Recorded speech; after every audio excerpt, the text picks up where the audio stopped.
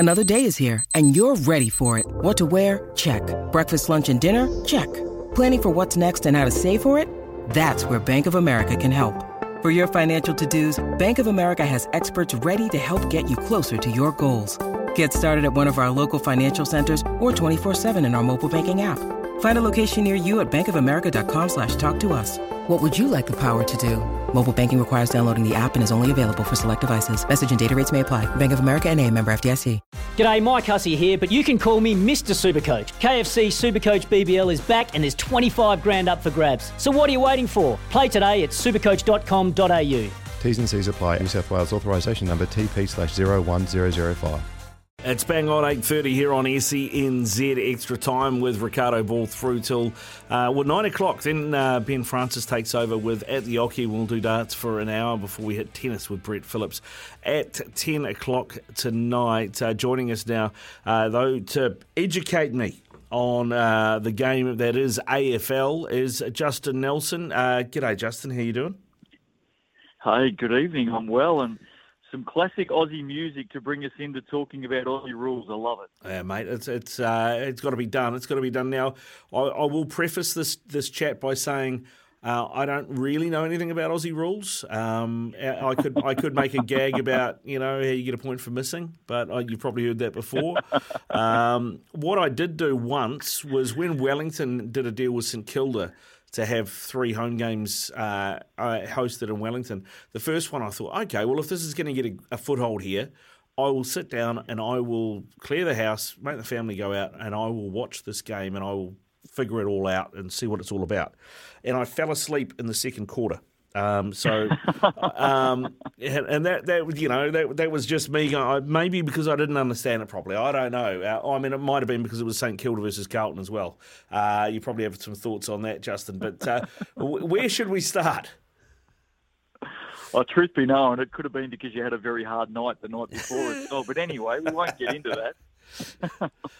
Look, it is a little bit surprising that the game hasn't taken off as big as certainly what's experienced through the southern states of Australia in particular. I mean, from Melbourne, the likes of Auckland and Wellington are pretty much closer than Perth. But look, what I can say is over in Australia, it is the biggest ticket in town. It is the biggest game. I know there's a lot of NRL fans here in New Zealand. NRL has a pretty good position in Queensland and New South Wales, although the AFL code is growing there rapidly, really, really quickly. But across those southern states, especially, Western Australia, South Australia, Victoria and Tasmania, AFL is incredibly strong. And as we're about to see this week, the Sydney Swans are into another grand final. They really have been one of the powerhouses over the last 2 decades. So the game is alive and well in Sydney. Saturday night against the Magpies, the Swans got up by a point. 46,000 people packed in to the Sydney Cricket Ground. And they're about to head into a grand final. Up to 100,000 expected at the MCG this Saturday in Melbourne to take on Geelong, another powerhouse over the last 2 decades. It's going to be a really good grand final. When was the last time, and you forgive me for not knowing the answer to this because it's probably recently, but when was the last time you had an AFL grand final without a Melbourne team in it? Oh, no, it happens regularly. It's not an uncommon thing. It happens very regularly these days. Of course, there's 2 teams. In the 18-team competition, there's 2 teams based out of Western Australia, 2 teams out of South Australia, Adelaide, and 2 teams in Sydney and 2 teams up in Queensland, in Brisbane and on the Gold Coast. So it's not an uncommon thing these days. The interstate teams have been very, very dominant over the 30-odd years of what is now the AFL. And the AFL was born out of the VFL, the Victorian Football League, back in the up until the late 80s, early 90s. The Sydney Swans, as they are today, actually started as South Melbourne. They were a Melbourne-based team up until 1981 when they shifted north due to financial problems and became the Sydney Swans in 1982. And that was probably the start of becoming a national competition back then. So it's been going for a while. What do I need to know as somebody who's new to the sport, doesn't know it, doesn't, I know it gets played on cricket grounds. It's a big oval. It seems to be quite a lot of space. There's quite a few people out there. What are the basics? What do I need to know to understand what I'm watching? Yeah, look, the basics, 18 players on each team on the ground at any one time. Each team also has 4 substitutions. Those players can come on and off the ground. All the players can come on and off the ground at any time. And each team, I think the rule now is each team's allowed 80 changes per game. So it is very, very hectic. The game doesn't stop for a change. It's rolling substitutions.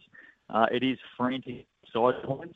The game itself is 4 20-minute quarters with the clock stopping. So each quarter generally goes for about 28 to 31 minutes, depending on how many goals have been scored. 6 points for a goal, 1 point for a behind, which is either side of the big stick, so to speak. A goal, the 6-pointer is through the big sticks. Although if a goal or a kick for goal is touched and still goes through the big sticks, that's a point as well. Probably the other thing that is of note for absolute beginners is this is a 360 game. So you can go forwards, backwards, sideways, by hand or by foot. And then on top of that, much to the disdain of fans at the best of times, there's a whole myriad of other rules as well. But they're probably the basics. Okay. And what about positionally? I mean, there's 18 blokes on the field. I mean, I know they don't have scrums and things, but so what are the different positions do, and how many positions are there? Yeah, so 6 players start as forwards, 6 players start as defenders, and 6 players start as what we would call midfielders or across the centre of the ground. In that big square that exists in the middle of the ground, when there's a ball up, you can have 4 players in there, and then you have 1 player on what we would call one wing and 1 player on the other wing, and then 6 players forward and 6 players back. It actually, the game today has a 6-6-6 set to start with, so players actually have to start in their designated zones, and then as soon as that ball gets tossed up or bounced down in the middle, it's on for young and old. It's a very, very athletic game. Some of these players are running 20-plus kilometres a game. You do need to be an athlete. It's a different body type to what Kiwis would see in rugby, for instance. These are very athletic players. You do have, your more, heavier set midfielders. They can sort of be around that 6 foot to 6'3" range. Even some midfielders these days are nudging 6'4", which is quite remarkable. But a very athletic game. I think anyone who does sit down and watch Aussie rules, almost to your point, when you watched it all those years ago, it's frantic. It just doesn't stop. I've also heard a term, and maybe you can clarify this because I assumed it was a position, but what's a ruckman? So the ruckman is generally the biggest player in a team, and the ruckman is the player that jumps up at the ball up or the bounce down in the middle of the ground, and they're the player that jumps up trying to get their hand on the ball. It's 1v1, and they're trying to knock it down to their on-ballers or their midfielders, which are usually the more nuggety rovers and ruck rovers. Those midfield players. So that's the ruckman. There's one that goes up for each team every time the game does stop, and probably the one thing that sets the AFL apart in terms of the speed of the game is when there is a stoppage, it restarts really, really quickly, which of course is a bit of a gripe these days in rugby, for instance, where it tends to stop for a while. Yeah, it does, mate. It just stops for a long time. Now, I did play a few years ago, quite a few years ago now, I did play a season of Gaelic football. And from my understanding, Aussie rules is kind of related, although Gaelic football is more like soccer football than it is Aussie rules, I suppose. How close are those two games? Oh, look, I mean, there are some similarities, probably related as much as, me and your sister, for instance. So, I mean, it is separate at the end of the day. I'm not sure if you've got a sister, by the way, but you have now. round ball, oval ball, you can move by foot and by hand, so there are some similarities. The goal setup and the field setup isn't, overly dissimilar. Gaelic is more on the rectangular field, whereas obviously Aussie rules is on an oval. So there are some similarities, but both games, have evolved and have their own, position. I think the other thing that's quite remarkable about AFL is there's 1.2 million paid members of AFL teams. So these are people, that pay big money to reserve their seat for the home and away season. Doesn't always guarantee them a ticket to a final. There's 1.2 million, which is quite remarkable. What's that? 1 in 20, 1 in 22 people in Australia is actually a fully paid up annual member of an Australian rules team. It is very, very tribal and is worth a lot of money. The most current TV deal that they've just signed, which is the next passage of their broadcast rights, was worth $4.5 billion. So there's a lot of people that follow it, and there's a lot of people who pay money for it. All right. Well, I know that you're a Sydney Swans fan, and I also know that you're from Melbourne. So I take that you were a South Melbourne fan and just went with them. Yeah, I grew up in the eastern suburbs of Melbourne, and I actually lived over the back fence of a former South Melbourne player by the name of Mark Browning, a left-footer, half-back flanker, great defender, had a very star-studded, illustrious career with South Melbourne. And as a young fella, he was living with his mum and dad over the back fence. And once I found out that there was a footballer who lived over the back fence, I literally constantly kicked my football over the back fence so I could run around to his house, knock on the front door and ask him to go and get it. And that's how I became a South Melbourne supporter. Would have only been probably 5 or 6 at the time, and started following South Melbourne because of the neighbour. And 1981, they packed up stumps, and the end of 1981 packed up stumps under financial pressure and moved to Sydney. And I think at that time, I was probably only about 9 or 10, and I was just passionate about it. You really are born into the game in Australia, and I was that passionate about the red and white, the Bloods, and just didn't want to give them up. So I became a Sydney Swans supporter overnight. Now, so, I mean, if we're talking about, I know a few Kiwis that have been to Melbourne, and it seems to be if you go and live over there, you have to have a team. Like, not supporting an AFL team over there means you basically can't have conversations with people to some extent. So if you get it's very, very true. What you're saying is very true. You can't go into a workplace or into a bar or something like that without having a team, because invariably when you're meeting somebody for the first time, the first question will be, who do you barrack for? Right. And if I said Manchester United, they'd look at me blankly? The conversation wouldn't last too long, put it that way. Right. But mind you, there's some unbelievable rivalries, especially in Melbourne, where 10 of the 18 teams are based. I mean, that is quite remarkable for a national competition in itself. But as soon as you start talking Carlton and Collingwood in particular, Essendon, Richmond, really big Melbourne-based teams, the banter and the warfare is on in a major, major way.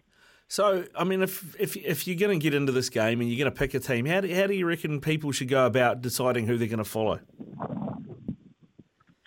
Well, most people who come into it for the first time, ask you who's on top of the ladder, and that's the team they start following. I think Hawthorn, over the glory years of the 2010 to 2018, probably 2008 to 2018. They had a really good sustained run. So there's a lot of, new Hawthorn supporters that have come out of that. I think it is about success if you're new to the game, but it can also be about the fandom and the colours. There's a lot of people overseas, internationally, who support the Sydney Swans because they know Sydney is a destination city, so that tends to be a team that they jump on as well. Yeah, it's interesting. I mean, like I met a guy who was living here from Australia, who was a big St Kilda fan, so big in fact, a Maltese geezer, who he had they call them a Guernsey, don't they, rather than a jersey or a shirt? Is that right? Guernsey? It used to be, yeah, it used to be called a Guernsey. Probably called a jumper these days, but Yeah. you know, in the day it was a Guernsey. Yep. Yeah, he had his whole back was tattooed like he was wearing a St Kilda jersey. So he's a big. So I remember talking to him about it.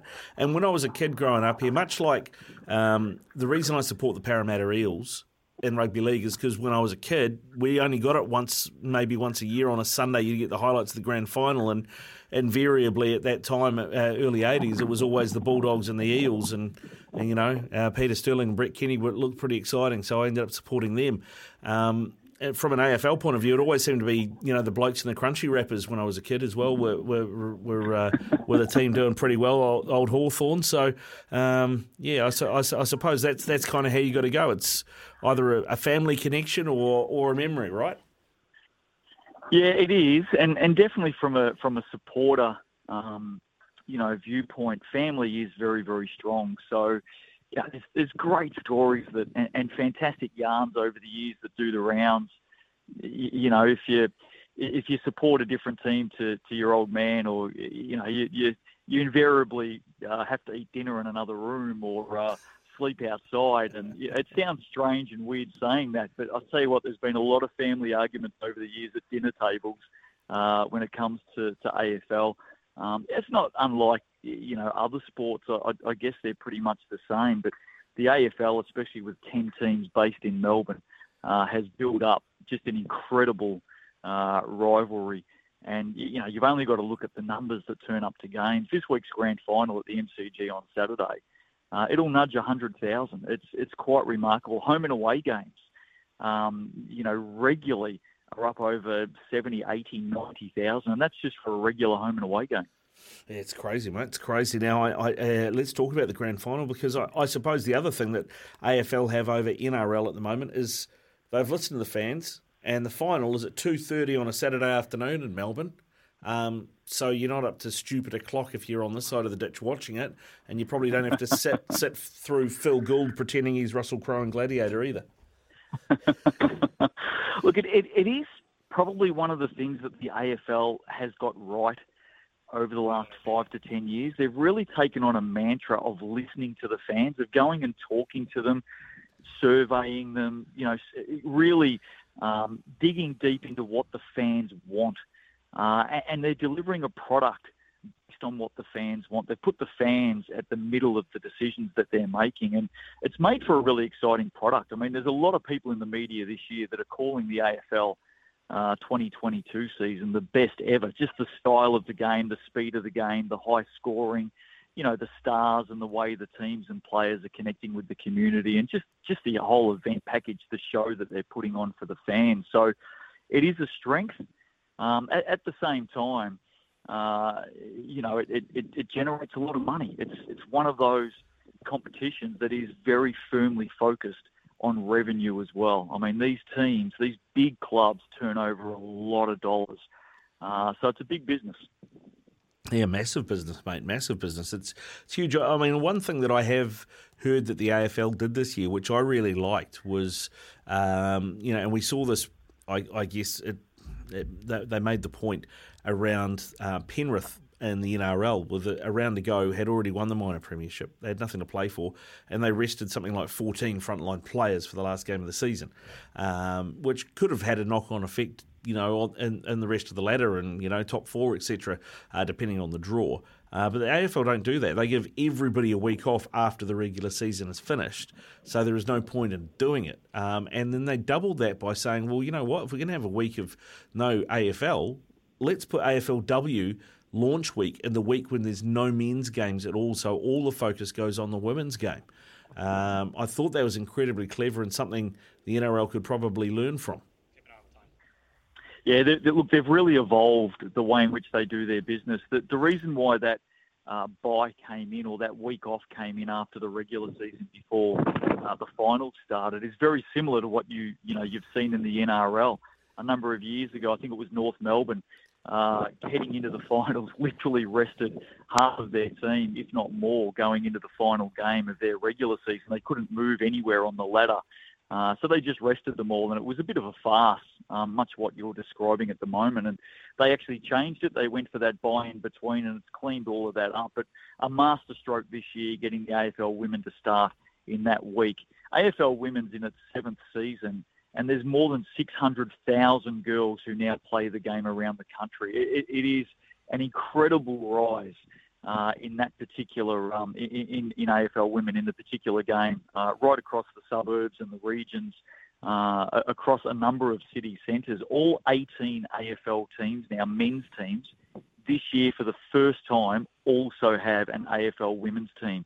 So 18 teams playing the national competition, live television coverage, lots of media, good crowds going and attending, and as you said, a masterstroke to actually start the season during that bye weekend this year.